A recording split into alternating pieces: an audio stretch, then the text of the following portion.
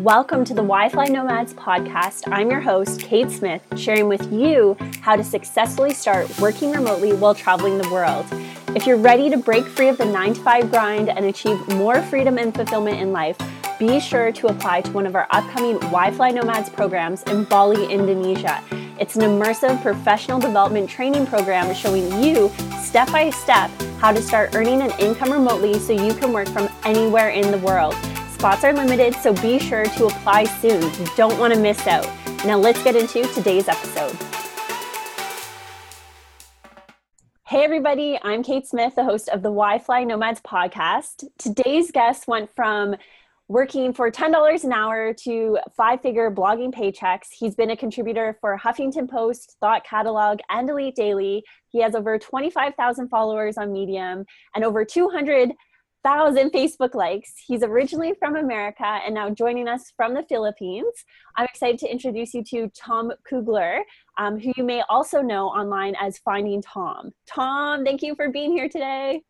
Kate, it's really cool to be here and talk to you again. Thank you for having me. It's really crazy to hear all those numbers right back and all that. So it's been a crazy journey and I can't wait to get into it. Thank you for having me once again. Amazing. I'm so excited to have you here. And we were just talking how this was like a very full circle moment. Years ago, maybe a year and a half ago, you had reached out to me. We did an interview and I remember at that time you were kind of just getting started out. I think you had just graduated. You're just getting into writing and you're like, yeah, I want to, write and I want to travel. And now here we are, you're in the Philippines, you're making a living from your writing.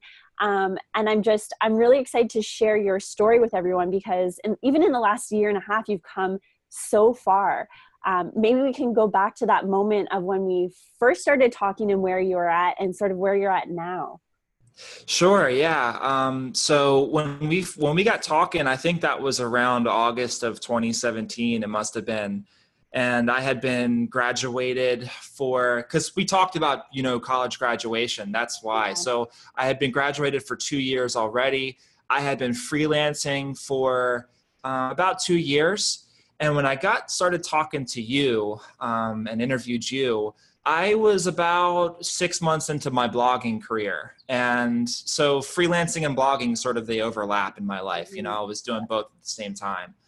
And so after we sort of got on that call and you came on for my magazine, I remember like maybe 3 months later, I started my first online course about how to make money on Medium, how to grow a following there, everything like that, right?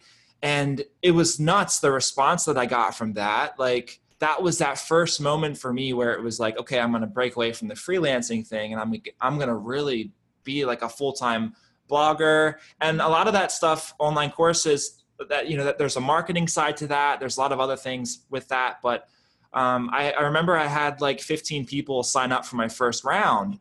And I was so happy because I was selling the spots for like $200, right? So that was like my first 3K online. I was so happy, and they have been supporting me since that day. A lot of people signed up for my other course later.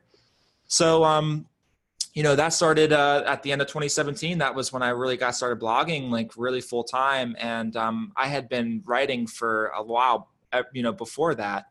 But that was like that day. That was like, all right, now I'm a professional blogger or something like that, right? So over the course of 2018. I actually started to get into video creation as well on Facebook, YouTube. And that was the next frontier. I had been interested in video for a long time, ever since I was a kid, like 12 years old, with my with my dad's video camera, the one that looks like a big brick or something. And you have to hold it like this and you have to look through the viewfinder and all that thing. So, I got started in vlogging and I came to the Philippines. And then I made a couple of videos about the Philippines and a few of them went viral. I just couldn't believe it. One of them got 3 million views in, a week. And then my page just blew up and I went from, 1,000 likes, AKA nobody, to 10,000 and then 20,000. And then it reached 100,000, So I just kept making videos about this country that I love a lot. And that's where it's gone for me. I've gone from freelancing to blogging to now video creation, and I'm still blogging, but I'm still seeing where the horizons can take me. So that's been my life. And I mean, just to throw another number in there for you, I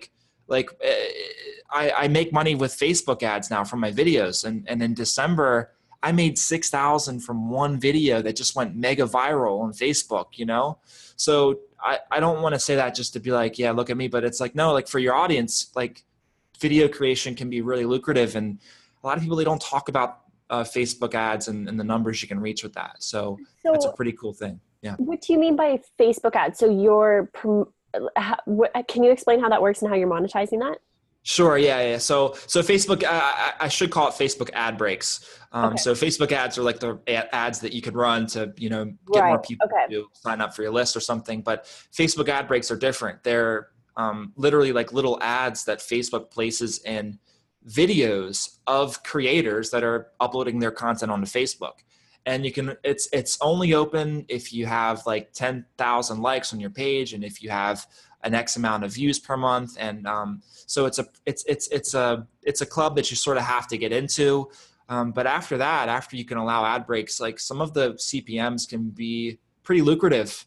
And so yeah, that's something that we could talk about a little bit later. And I just got ad breaks turned on about 6 months ago. So that was like a whole new revenue stream overnight, you know, and so I was really, really happy about that. Amazing. So a lot of people listening are, you know, in the 9 to 5, they're wanting to make this transition. You know, you, from what I understand, you were able to like build this up from home. And then once you built it up enough, you're like, all right, I'm going to go out and travel. How did you, for those listening that want to do something like you're making money from essentially writing and creating videos, which is probably a lot of people's dream. Like, are you crazy? Like, you're making money, like writing about cool stuff, traveling and making videos. So what is your advice for people, and maybe perhaps share what you experienced for getting started, almost looking back on when you got started writing and knowing that you want to monetize it? Is there, you know, how did you get started, and what's your advice for people getting started? Because you probably learned the hard way, what to do, what not to do. So maybe you can share that as well. Yeah. So, I mean, if you're looking to get started, I would like really, really urge, especially in blogging and video creation, I would urge you to have something set up already. You know, like I was freelancing way before I was blogging. And about 2 years into my freelancing career, I was like, you know what, I want to start to write about stuff that I want to write about, you know. And I think that would be a cool change, you know, and instead of writing about craft beer for people in Colorado, you know, maybe I can write about something I learned in my trip, you know. So I think the main thing is you're going to suck for a long time. You know, like my first few videos, they really weren't that great. It took me a while to really understand what Facebook wants. And the same goes for my blogs, you know, like you have to put out a lot. You have to really like practice every single day. And that's such a dumb piece of advice. You know, it's something we hear a lot of, but you know, seriously, like even if you're writing for like 20 or 30 minutes a day, that can really help you. But it's really, to give you a more tangible piece of advice, it's really just the topics. You really have to think about what topics you're writing about. You have to experiment a lot to figure out what your audience wants to know more about. And then you can zero in on that and you can really hit it. The first couple like months that you're blogging or vlogging, you're going to probably strike out a lot. You know, you're going to bomb a lot. But then you're going to have one video that like gets a lot more views than normal, or a blog like post. 3 million. Yeah, or something, yeah, you know, or something like that, right? And you're going to start to understand what that formula is to continue to grow, right?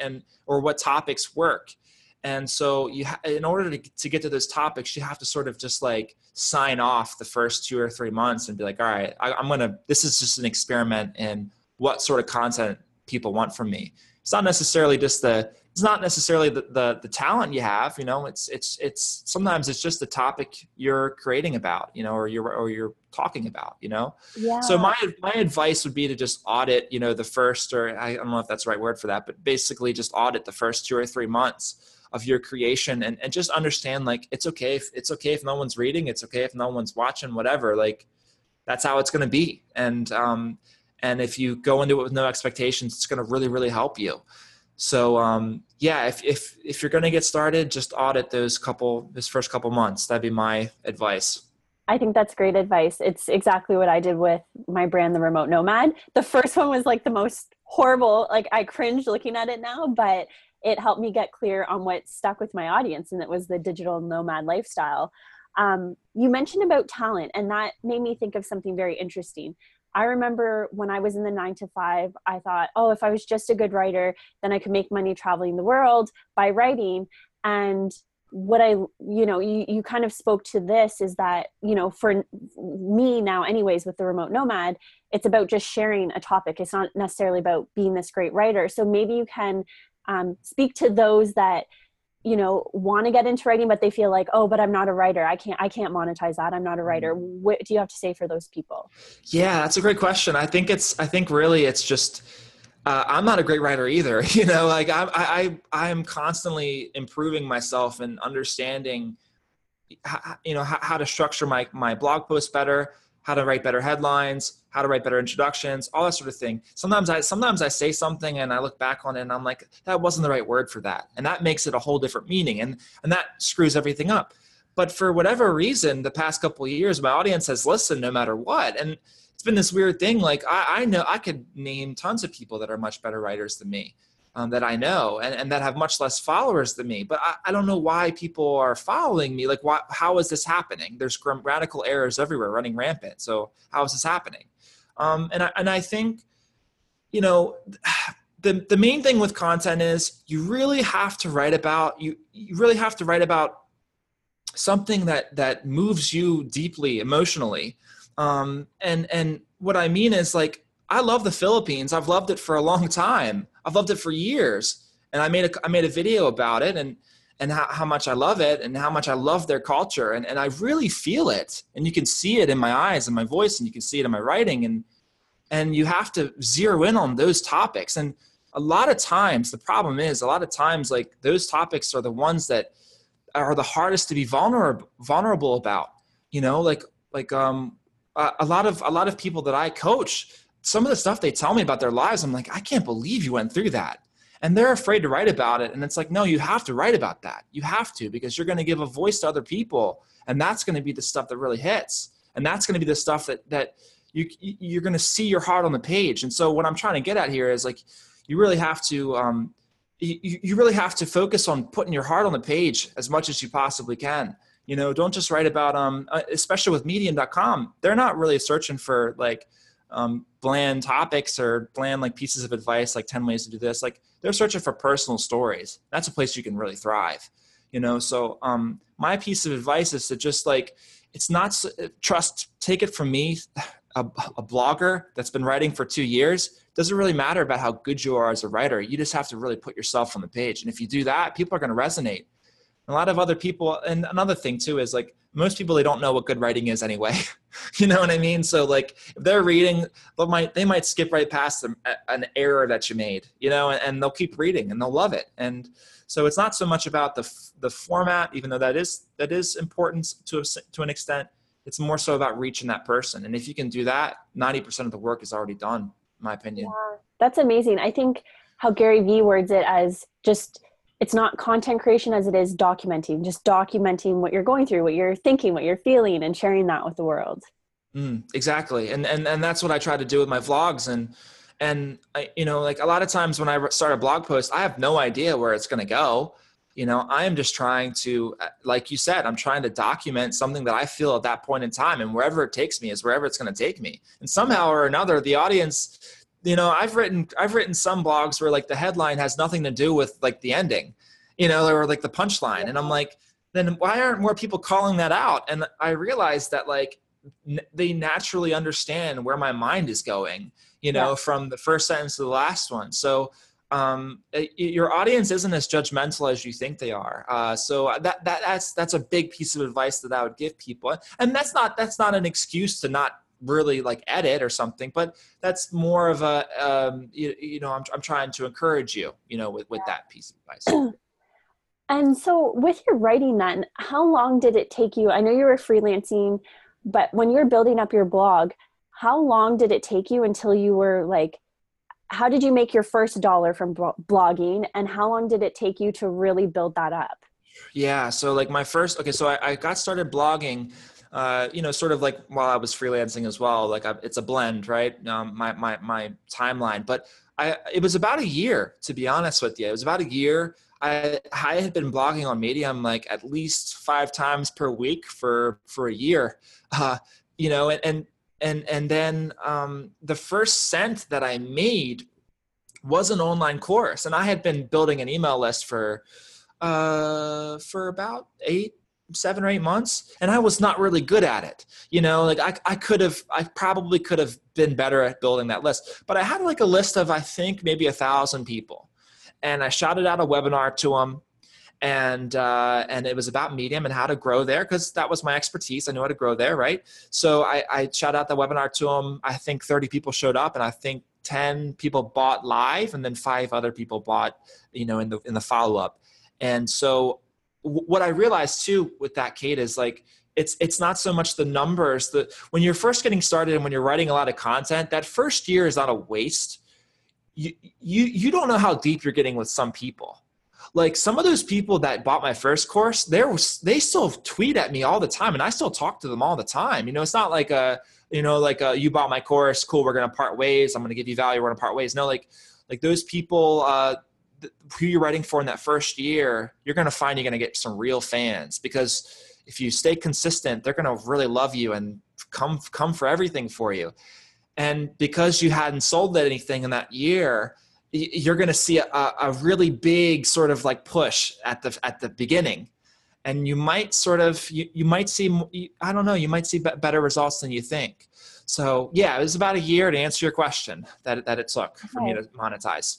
I think that's really good in terms of setting expectations, because some people, and you mentioned consistency, some people jump off, they feel discouraged, they jump back from their efforts.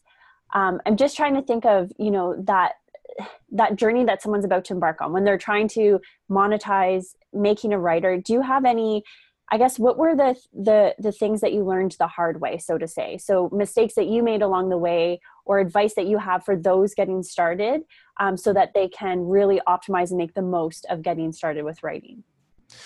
Yeah. So I think you really got to start an email list like immediately. I think that aggressive experimentation in the first month is important, because then you can understand what your audience wants more of, and then you're not writing about a ton of different topics, and you're really sort of like niching down. I think that's important. I think that you have to, here's a great one. One of my biggest mistakes is not knowing where I was going to go with it, right? So like I wrote about a lot of different topics when I got started, dedicated towards college kids, mostly, who felt lost. I ended up selling a course about Medium. So that's not exactly the audience that I was meaning to build, right? So you have to really think about, it's hard at the start, and maybe you can just do a month of experimentation and then see what content works, and maybe think about maybe how your skills overlap with that. But don't wait until like a year into it to think about what audience you're building and what product you're going to sell to them. So the blueprint for blogging really, like, that I would suggest is sell online courses, like build an email list, sell an online course, and continue and make your content point towards that email list, and then your email list points towards the course. Yeah. Right. So that's the biggest thing. And that's going to help you monetize earlier and faster, if you can really think about those things, and take the plunge too. Like I could have made that course 4 months before I did, and I probably could have made, pretty good money, like at least $1,000, I would say, so you're probably, you're after 6 months of blogging, and after responding to everyone, and after building relationships with a few really great, readers, I think you're ready to go. Yeah. That's actually a really good point. Building a relationship. There's people you follow online, and then there's building relationships. From what I see with you, you're really good at building a relationship with your audience. How do you do that? What is your advice for people in terms of really connecting with people on a deeper level? Right in my wheelhouse with this one. I like this. So here's a tangible, and because it's in my wheelhouse, because it's a tangible piece of advice I can give that I used to do. So like, I'm not really good with remembering names and faces. And I actually, no, I'm good with remembering faces, but I'm not good at putting faces to names, So I actually have to remind myself of who people are half the time, because as you grow, you're going to get a lot of comments, and your brain's not going to be able to remember everybody. It's just not possible, right? So I actually, like, about 5 months into my blogging journey, when I was starting to get a lot of comments, right, I made a Google document, and I wrote down like everyone who commented. And first of all, I responded. Second of all, I wrote down like the names of people who commented, especially if they wrote something that was meaningful, not like a thanks, more like a thanks. This really helped me out. Like, I've been reading you for, like, good. That's the type of person that I want right there. So I found them, and on Medium, they have a profile. They can write too. So I would click into their profiles, and I would go and read one of their articles. And then I would try to comment if I had time. Right. And I would keep track of their names in Google in the Google document until I could look at their name and be like, oh, I know that person because I read that post and I know what they write about, right? And a few of those sorts of things happened. So it's that kind of stuff. And I did that like on a weekly basis. I made it a point to every week for 2 or 3 hours or maybe 4, I would check in with everyone from that list. And I would try to respond to their latest article, or I would try to see what was happening on Twitter with them. I try to follow them everywhere. That's a very thoughtful thing, and it goes a really long way, because when you're selling online courses, one sale equals $300, or however much money you want to sell it for. That's a lot. That's a good chunk of change. So when you focus on building those relationships, those are the types of people that are going to buy from you later. And so and don't just look at it like, oh, this is an exercise. Like I have to merge what I want to do with actual a more methodical way of keeping in touch with people. So this isn't like I was just trying to build as many relationships as I could. I really did care about these people, and I still talk to a lot of them today. So that's one thing that you could do. And so if you're forgetful like me, definitely go that extra mile. There's so many ways to go an extra mile these days. Everyone's on social media, and so tweet at them, connect with them on LinkedIn, something like that. Just go the extra mile. Yeah. I completely agree. I think it can be a lot easier and more simple than people think. And I think this is even a good point for networking in general. When you are trying to land clients and this and that, it's not about just hustling for the money. It's really about building relationships, whether you're a blogger, a vlogger, whether you're, a freelancer, it's really about building those relationships. So throughout this, kind of switching directions and gears for a second, you talk a lot about monetizing Medium. How exactly are you making money from Medium? Can you share with users that? Because they're probably thinking, okay, you're writing, but how exactly are you making money writing on Medium? For sure, yeah. So the way that people make money on Medium is Medium.com has been around for 6 or 7 years, if I'm not mistaken. They have gone through a lot of different business models, and their most recent business model that I really think they've hit a home run on. They're growing. They're taking editors from big magazines and big websites online. Right now they're hiring and they're really filling up their staff. But their business model now is a subscription-based model. So you don't have to pay to read articles there because a lot of the articles are quote unquote free. But so here's the deal. Basically, as a reader, you can pay $5 to Medium per month, and you can read as many locked stories as you want to. There's 2 types of stories on Medium: free ones that anyone can read, and then locked stories that only the members can read. So Medium has been making a lot of really awesome content the past couple months with the editors and with writers, and they're working alongside us to really put out great stuff. And so they're trying to incentivize people to subscribe. And it's $5 a month. It's the cost of coffee, right? So a lot of people have done this, and their subscriber rate has really gone up quite a bit. And so as writers, how you monetize from this is Medium will actually give you a part of the cut that they're making, depending on how well your articles do, how well your locked stories in particular do. So you can get on there. You don't have to pay you do not have to pay to post a locked story. You can get right on there, write up a locked story, post it. And if it starts to trend on Medium, and if a lot of people start to read it and clap for it, which is like a Facebook like, then you get sort of proportional money to that, right? So what I've worked it out to be is if one person that is a Medium member claps for your story, you basically get $1 from that, right? Wow. So which is pretty cool. So if you get like maybe 30 fans on an article, which is a fan, it's like a, just like a user, right? So if you get 30 fans on an article, you're probably going to make somewhere around $25 to $30, which is pretty cool, So like, especially if you spend an hour on it, it's like $30 an hour. Pretty cool. So that's how a lot of people are making money right now. And some people are making thousands of dollars per month. My one friend, Shannon Ashley, made $8,000 in February of, and just in case anyone's listening to this way later, February of 2019. So it's pretty ludicrous. It's pretty ridiculous for some. I would say that her results aren't always, common, but those are the types of results you could get. She publishes twice per day. She publishes 60 stories per month, and she has really found her niche. She's done everything I said. She experimented in the beginning. She grew her audience. She's responded to a lot of people, and she's really sort of hit her stride. And I'm really happy for her because, she deserves it for sure. So that's how you can make money on Medium. And if you're interested in it, just go to medium.com. On the website, just search Medium Partner Program on Google maybe, and then that will take you to the proper page, and you'll be able to see more information on that.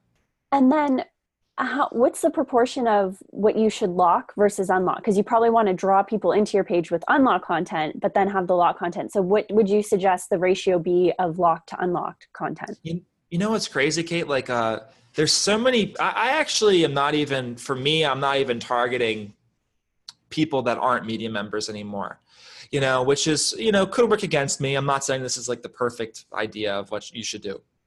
But what I am saying is like, I actually lock all my stories now. Medium pushes locked stories more on their platform than unlocked. So you're actually going to get more views if you post locked than unlocked. So that's another big reason why I post locked.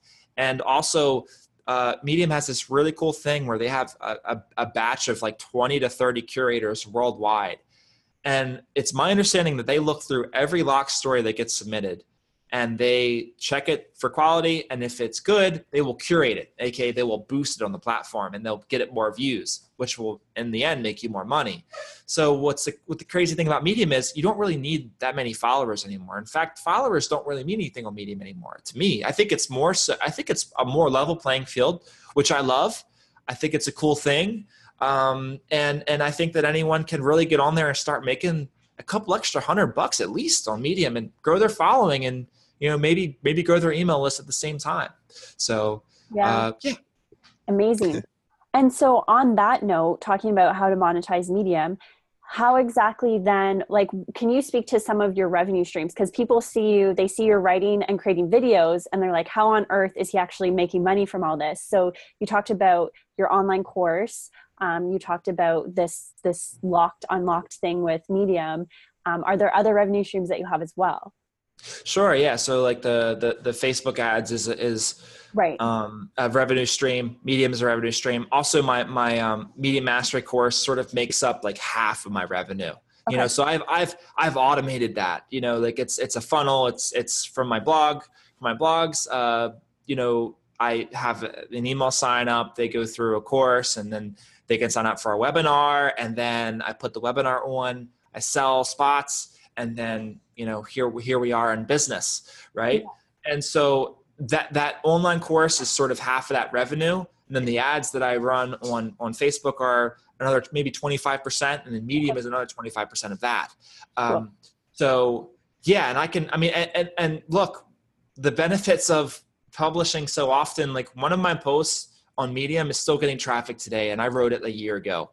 Yeah. And it's still getting like 1,000 views a day. And so I don't even have to really write too much more content. I'm just getting email subscribers, right? It's much easier. So, so that's my funnel right now. And I could talk about the tools if you want to. I can get really detailed if you want. It's up to you. Yeah. Why don't you mention some of the tools of like how you're making this all work? Because for people in the 9-to-5, like for us, we've probably heard of these tools, but I think that would be really great if you can share those. Yeah. Yeah. So like when I put my first webinar on, I used Webinar Ninja. and it's like I think it's like $50 per month or something. And I believe you can get a 7-day free trial of it or some sort of free trial. So, you can set Webinar Ninja up. You can use Google Slides to create your PowerPoint presentation that you would put in your webinar. And then you can then, upload that to Webinar Ninja. And all you have to do then is just get people to sign up. So the way to get people to sign up is to use a landing page. So I use Lead Pages.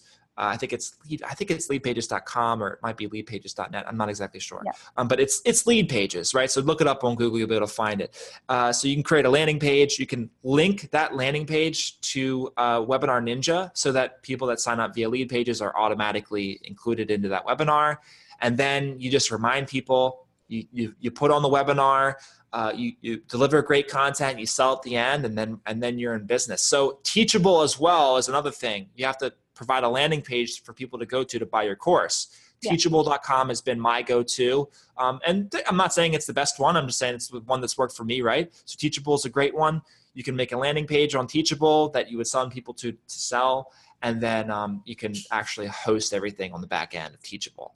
So those are like the main tools that I use. Now I use Webinar Jam and EverWebinar as well, but those are pretty expensive. The only reason I've been able to get them is because the existing funnel that I created was working pretty well. So Webinar Ninja and Teachable and Lead Pages, those are like the holy grail, the top 3 that you would need to put on a webinar. Awesome. So yeah. And just to clarify for listeners, can you just explain exactly a landing page, what that means briefly? Sure. Yeah. So like a landing page is just something. So you would write a blog post, right? Preferably about whatever your webinar is going to be about, educating people. And then at the end you would say like, click here. I'm going to put on a free live show or a free workshop or whatever you want to call it. And you would say you could sign up right here. So that lead page is meant to sort of like, act as a lightning rod for people to come to get more information about your webinar, to sign up. And that's all that it is. It's just a one pager, right, on the internet. And then, they're signing up and then you can integrate Webinar Ninja and Lead Pages and it sends them right over. It's like the coolest thing ever. So I actually don't do too much with my lead page. I don't put too much. You can really get into copywriting and sell it and all that sort of thing. But, copywriting is important. But for me with my webinar, I think the real selling happens in the webinar.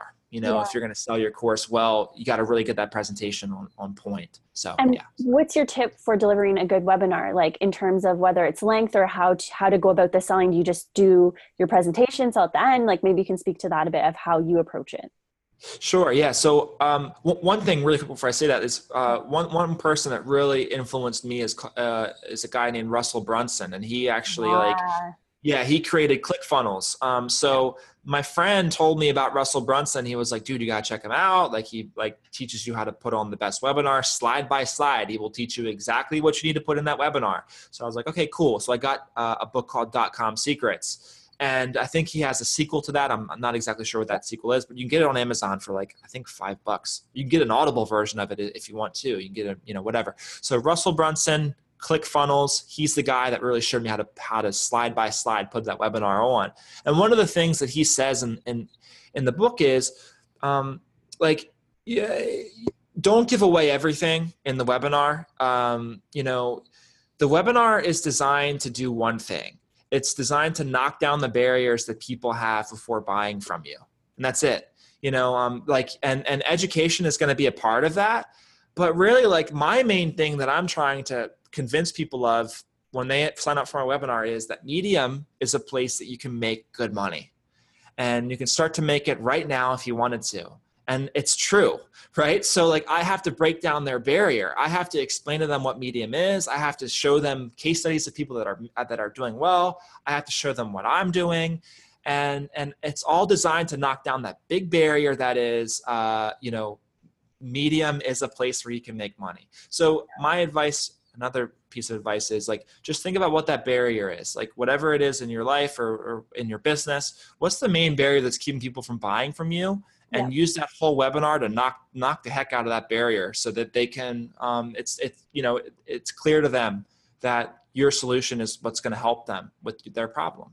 Yeah, I love that. Amazing. I think so often people assume that you should just go on and just spew out a bunch of content when really you're trying to almost like pre-frame them for the sale, like you were saying, and what do you need them to believe and buy into in order to convert? Yeah. Amazing.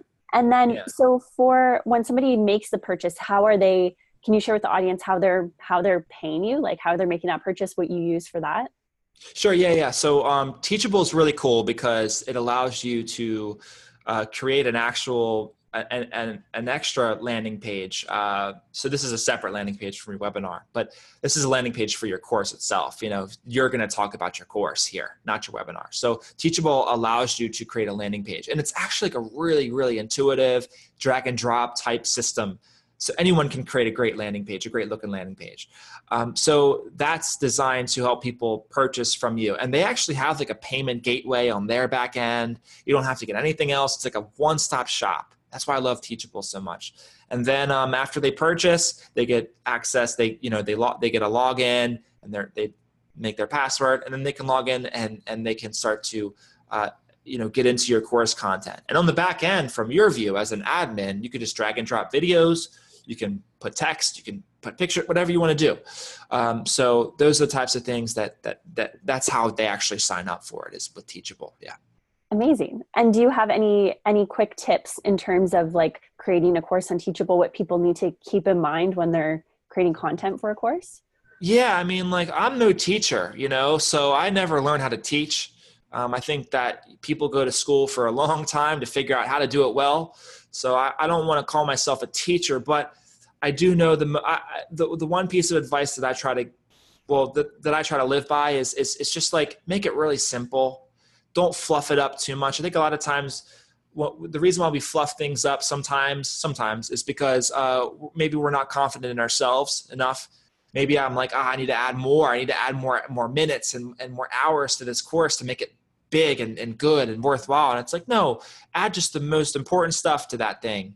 And it's the 80-20 rule, right? Like 20% of what you create, it gives you 80% of that return. So think about that and try to get right to the point, make it super simple, get feedback from your students. I would suggest doing a Slack channel and talking with them directly in that Slack channel, being active in there every day and trying to get feedback. Don't ask them every day how you can make the course better, but maybe at the end of it, like every 2 weeks or so, be like, hey, like, what's up? How are you doing with the course? Everything. And that's going to help you to become a better teacher.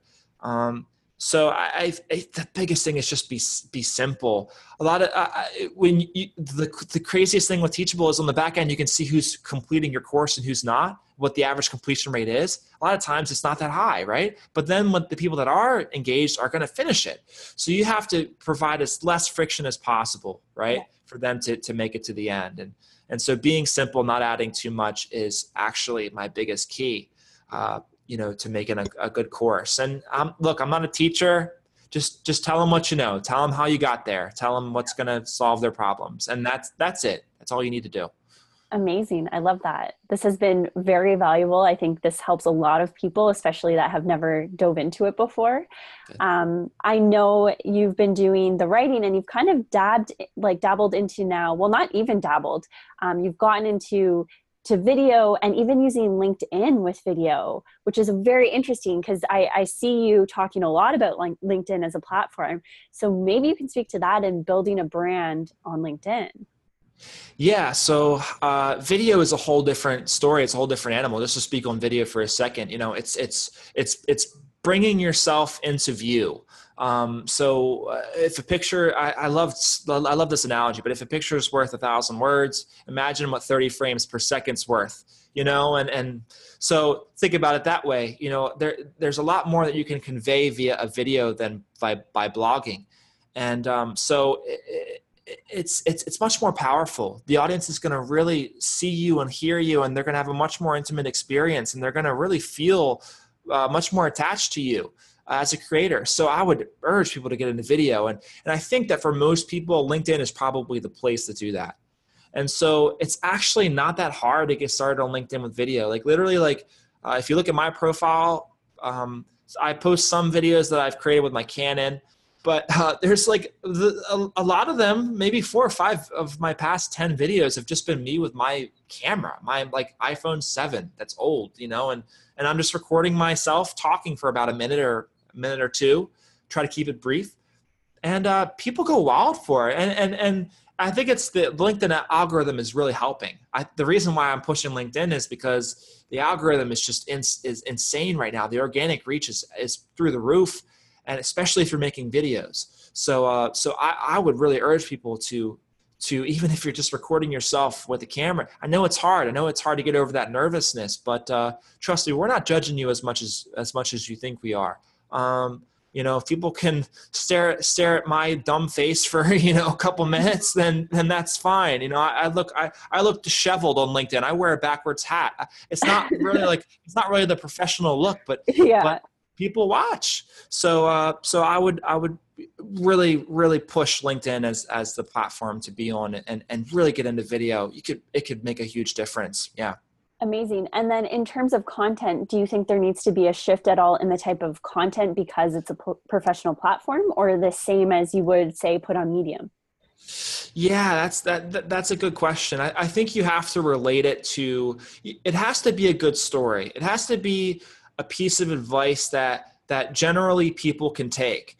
So I posted a video today from my Facebook. And look, let me try to answer your question before I go off on a tirade here. You don't have to be that professional. Again, I wear a backwards. You do not have to look all that professional. Human beings connect with human beings. LinkedIn is changing. I really think that. Now that doesn't mean I think you should like go twerking on LinkedIn. Don't do that. But you know, like just try to you know, you don't have to be so uptight about it or beat yourself up too much. But try to tell a story in your content. Like it's amazing what the community will let you get away with, or what they'll let you talk about. I posted a video today about like a plant whose seeds explode when you put water on it. It's like this crazy plant that I found here in the Philippines, and it has nothing to do with business or leadership or anything.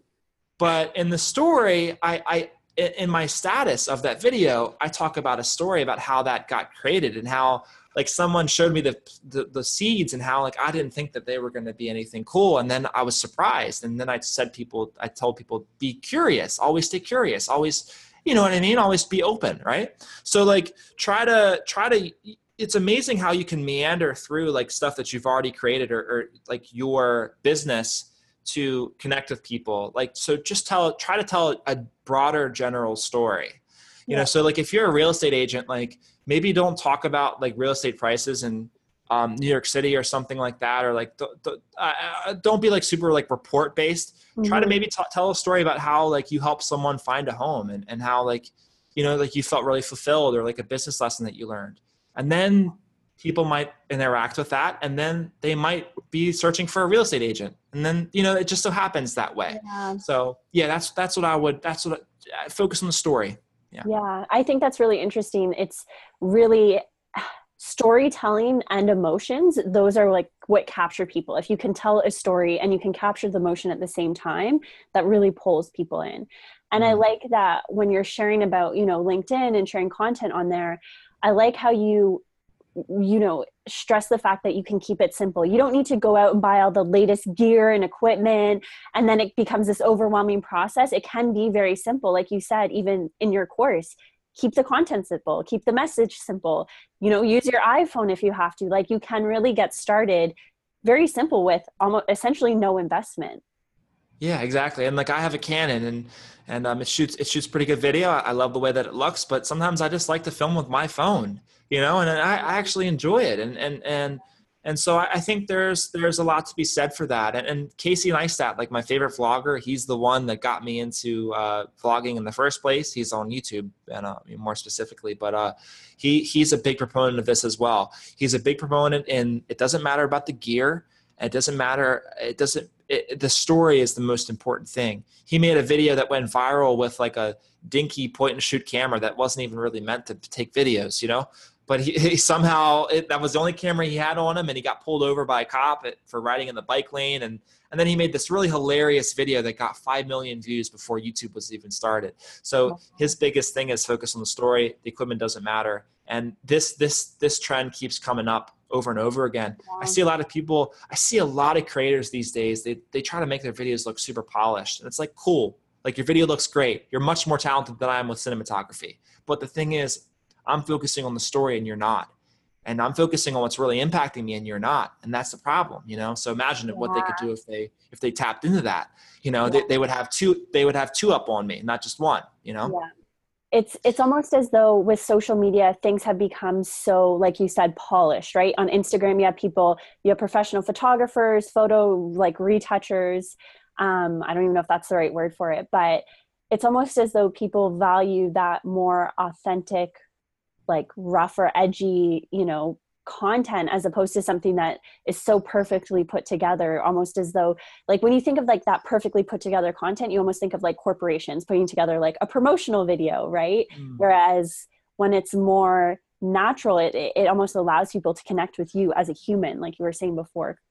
Yeah. And people tell me like I have a quote unquote warts and all style. And I think that's completely true. Like, you know, even from the way that I edit my pieces, my blog posts, like, I try to leave it all out there. I think the point for me with writing a lot of times isn't to make it perfect. It's a battlefield, you know what I mean? And content is a battlefield. And yes, there's, you know, you should polish it and things like that. But I want you to feel something. If you don't feel something, I don't care how polished it is. It's a failure for me, you know? So, and people really, really relate to that.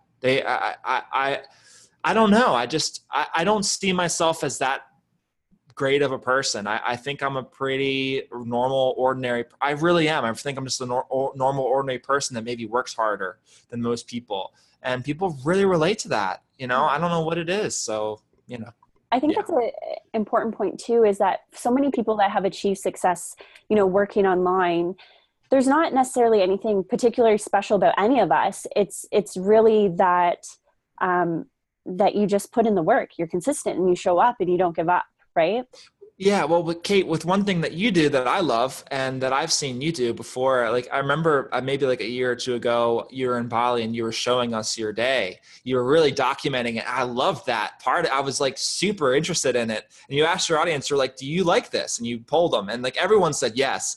And I was like, and I said yes, but you also do on your Instagram stories, you talk about sometimes like days where you're not feeling it, you know, and I've seen that from you. It doesn't happen that often, but you know, because I'm assuming that you're feeling pretty good most of the time, but you like when you're sort of have those bad days, you're not afraid to talk about it. You're not afraid to be like, yeah, you know what? I don't feel that great. And I'm going to take the rest of the day off. And that's just how it's going to be. Yeah. And oddly enough, see how I remember that the last time you did that probably happened a while ago. Yeah. But I remember that, you know, so this is just proof of that, you know? It's funny because I was very hesitant before to ever get on an Instagram video because I thought, I have to do my hair and my makeup and this is annoying. And that day I was just like, screw it. I don't care. I'm just going to go on. And that was like the most engaged. Like I got so many responses. People absolutely loved it. And I was like, damn, looks like I never need to do my hair and makeup. Like, all right, let's do this. But It's true. People connect to that. I was just like, all right, look, this isn't like the most riveting thing. Like I'm sitting there working. I'm like, hey, I can't focus right now. And yeah, the response was really, really good to that. That being said, I do want to ask a couple questions before we wrap up, because I think, you know, this has been really inspiring. I think you've inspired a million people to either start writing or getting into video. I think you've really broken it down to how it can be done in a simple way. You don't have to overcomplicate it. Some things that I hear come up when I, you know, speak to people that want to get into writing is around the idea of writer's block. So some people will be like, they sit down and they feel like they have writer's block. What is your take on that and your suggestion to overcoming that? Yeah, I go through it a lot. I've recently gone through it. Sometimes I have days where I just like, I'm not inspired to write at all. And I think my biggest piece of advice to that is maybe you're not writing something about a topic that you really care about. That might be one thing. But I don't want to blanket everyone like that. You know, I think that sometimes you really do care about it and the words just aren't coming and you're like, darn it, I can't think of it. The biggest thing I think is to just take a break. That's a weird thing that happens with me, and that's a hard thing to do.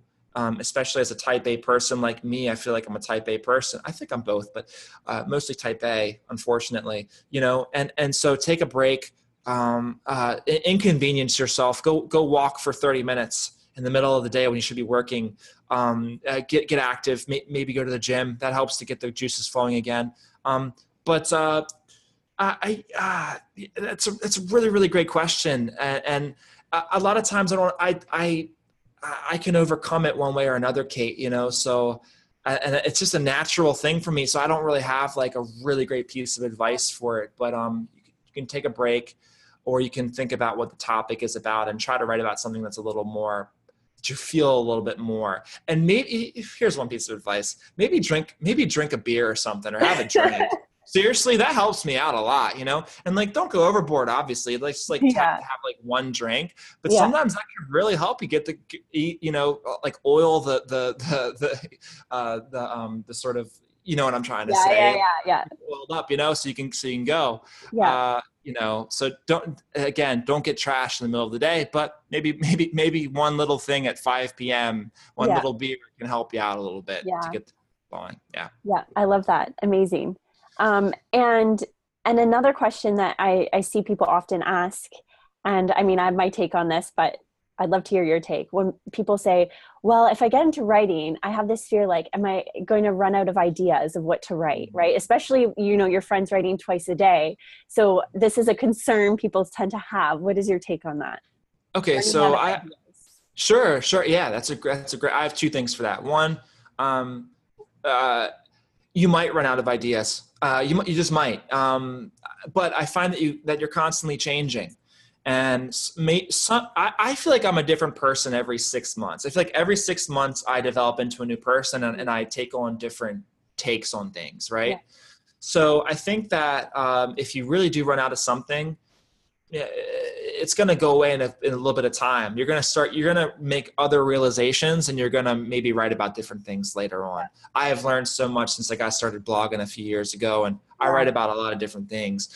But another piece of advice too is like, that's why getting as close to your emotions and how you truly feel about things and things that you're passionate about writing about is very important, or things that you're scared to write about. That's why that's so important, because you're never going to want to stop writing about that. You're always going to, as you write a blog post about X topic, as you dive into that idea more and more and more, you're actually going to maybe have a couple new ideas spring from that. And you're going to be like, oh, I never thought of that before. So you're either going to put that idea into your post and make it a natural progression, or you're going to save that idea for the next time. So as you write more and more, you actually stumble upon new ideas. It's like going into a cave that you thought was only like maybe 20 feet long. And then as you go in more and more, you find that it's bigger and bigger and bigger. It's a really stupid analogy, but then again, it does the trick, right? So like that's the point.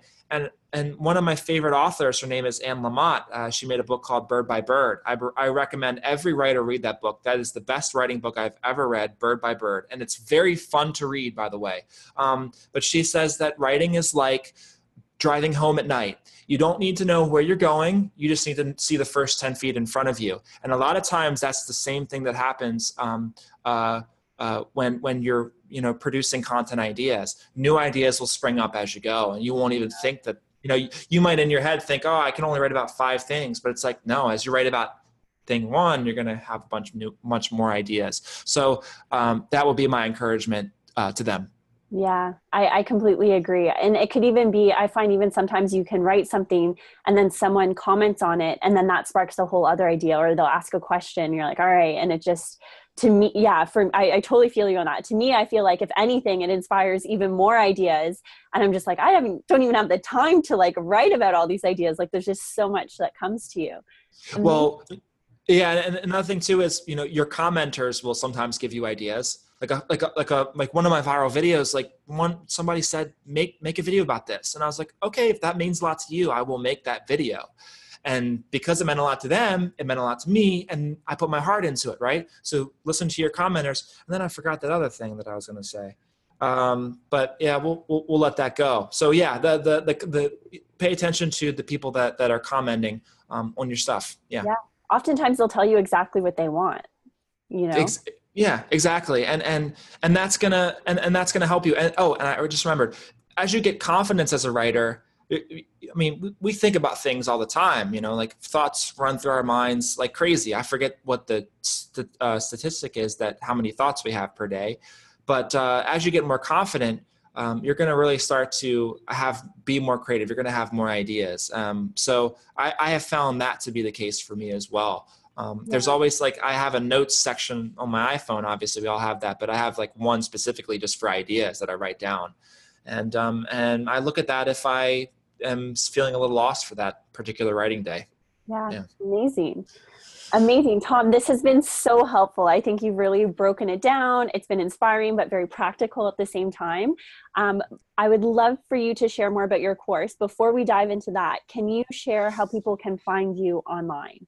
And sure, yeah. Thanks, Kate, by the way. Yeah, this has been really fun. I actually think I need to talk more about online courses. I think that could be a thing. But so how you find me online, Finding Tom on Instagram. Just search Finding Tom. You'll find me there. Also, the same thing on Facebook, Finding Tom. On Medium, it's Tom Kuegler. On YouTube, it's Finding Tom. And then on LinkedIn, it's Tom Kuegler. So just Medium and LinkedIn are my name, and then the rest are Finding Tom. Cool. So that's how you find me. And then I can go into my course for just a second. Yeah. If you want. So you have an amazing course. You have one on Medium. I think you've just started one in LinkedIn as well. I'd love if you can, share that with everybody. Yeah. So my first one was called Media Mastery, and it's about Medium. It's showing you how to master the platform and how to, get the most out of it. We've had over 120 people enroll over the course of the last year or so. So it's been really cool. What's been really cool lately is I made an update, and I'm getting responses from people in the Slack channel like, oh, this one got curated. This one got curated. This one got, one of my students just got trending on all of Medium. Like they have a top 5 posts on Medium, and her post was number 2. Amazing. I couldn't believe it. I was like, there you go, girl. And she wrote this, she wrote this post about her life, very personal, and it just went crazy. So I just try to tell people to write their story. So yeah, that's Media Mastery. Maybe I can send you the link to it. If not, you can just look it up on Google, Media Mastery. Email me, tom@findingtom.com. I can get you a coupon for that if you want. Cool. And then, we can get rolling on that. But yeah, that's Media Mastery, and that's my course. And I think it's 5 modules. And really designed to just help you get curated on Medium. That's the main goal of the course. Yep. So I teach you how to do that, how to get going. And we also have a Slack channel. There's 20 or 30 people that are active in there relatively. They come and go. And it's a really cool place. It's fun. Amazing. And for the LinkedIn, is this out yet? Because I've heard this talk about it. You're doing something with LinkedIn as well, yeah? Yeah. The LinkedIn. Okay. So the LinkedIn, it's called LinkedIn Mastery. So basically that's just, I played off of the name that I had with Media Mastery. Yeah. LinkedIn Mastery. It's designed really to teach people how to leverage LinkedIn to their utmost potential. So I actually teach video more than anything. I teach you how to write status updates, how to do picture posts, how to write articles, but video is a big part of it. And I teach you how to do it with your own, mobile phone camera or with a Canon. I teach you my whole setup behind that and how to make videos. And which I think, when you're on LinkedIn making content, you got to get over that fear to make videos. It's hard, but you got to get over it, because that's when you can really see that growth go wild. So yeah, LinkedIn Mastery as well. Email me, tom@findingtom. We can talk about that if you're really, really interested. And I can get you a good code for that as well. Just for your audience, Kate, that'd be cool to do for them. Yeah, absolutely. Yeah. Thank you. Yeah, no problem. And thank you for having me on and everything. It's a really, really great talk. Every time I come into a podcast, I always learn something new. Just like writing. Yeah. I always stumble into something new because of where the conversation leads. So I really appreciate it. I look up to you. You know that.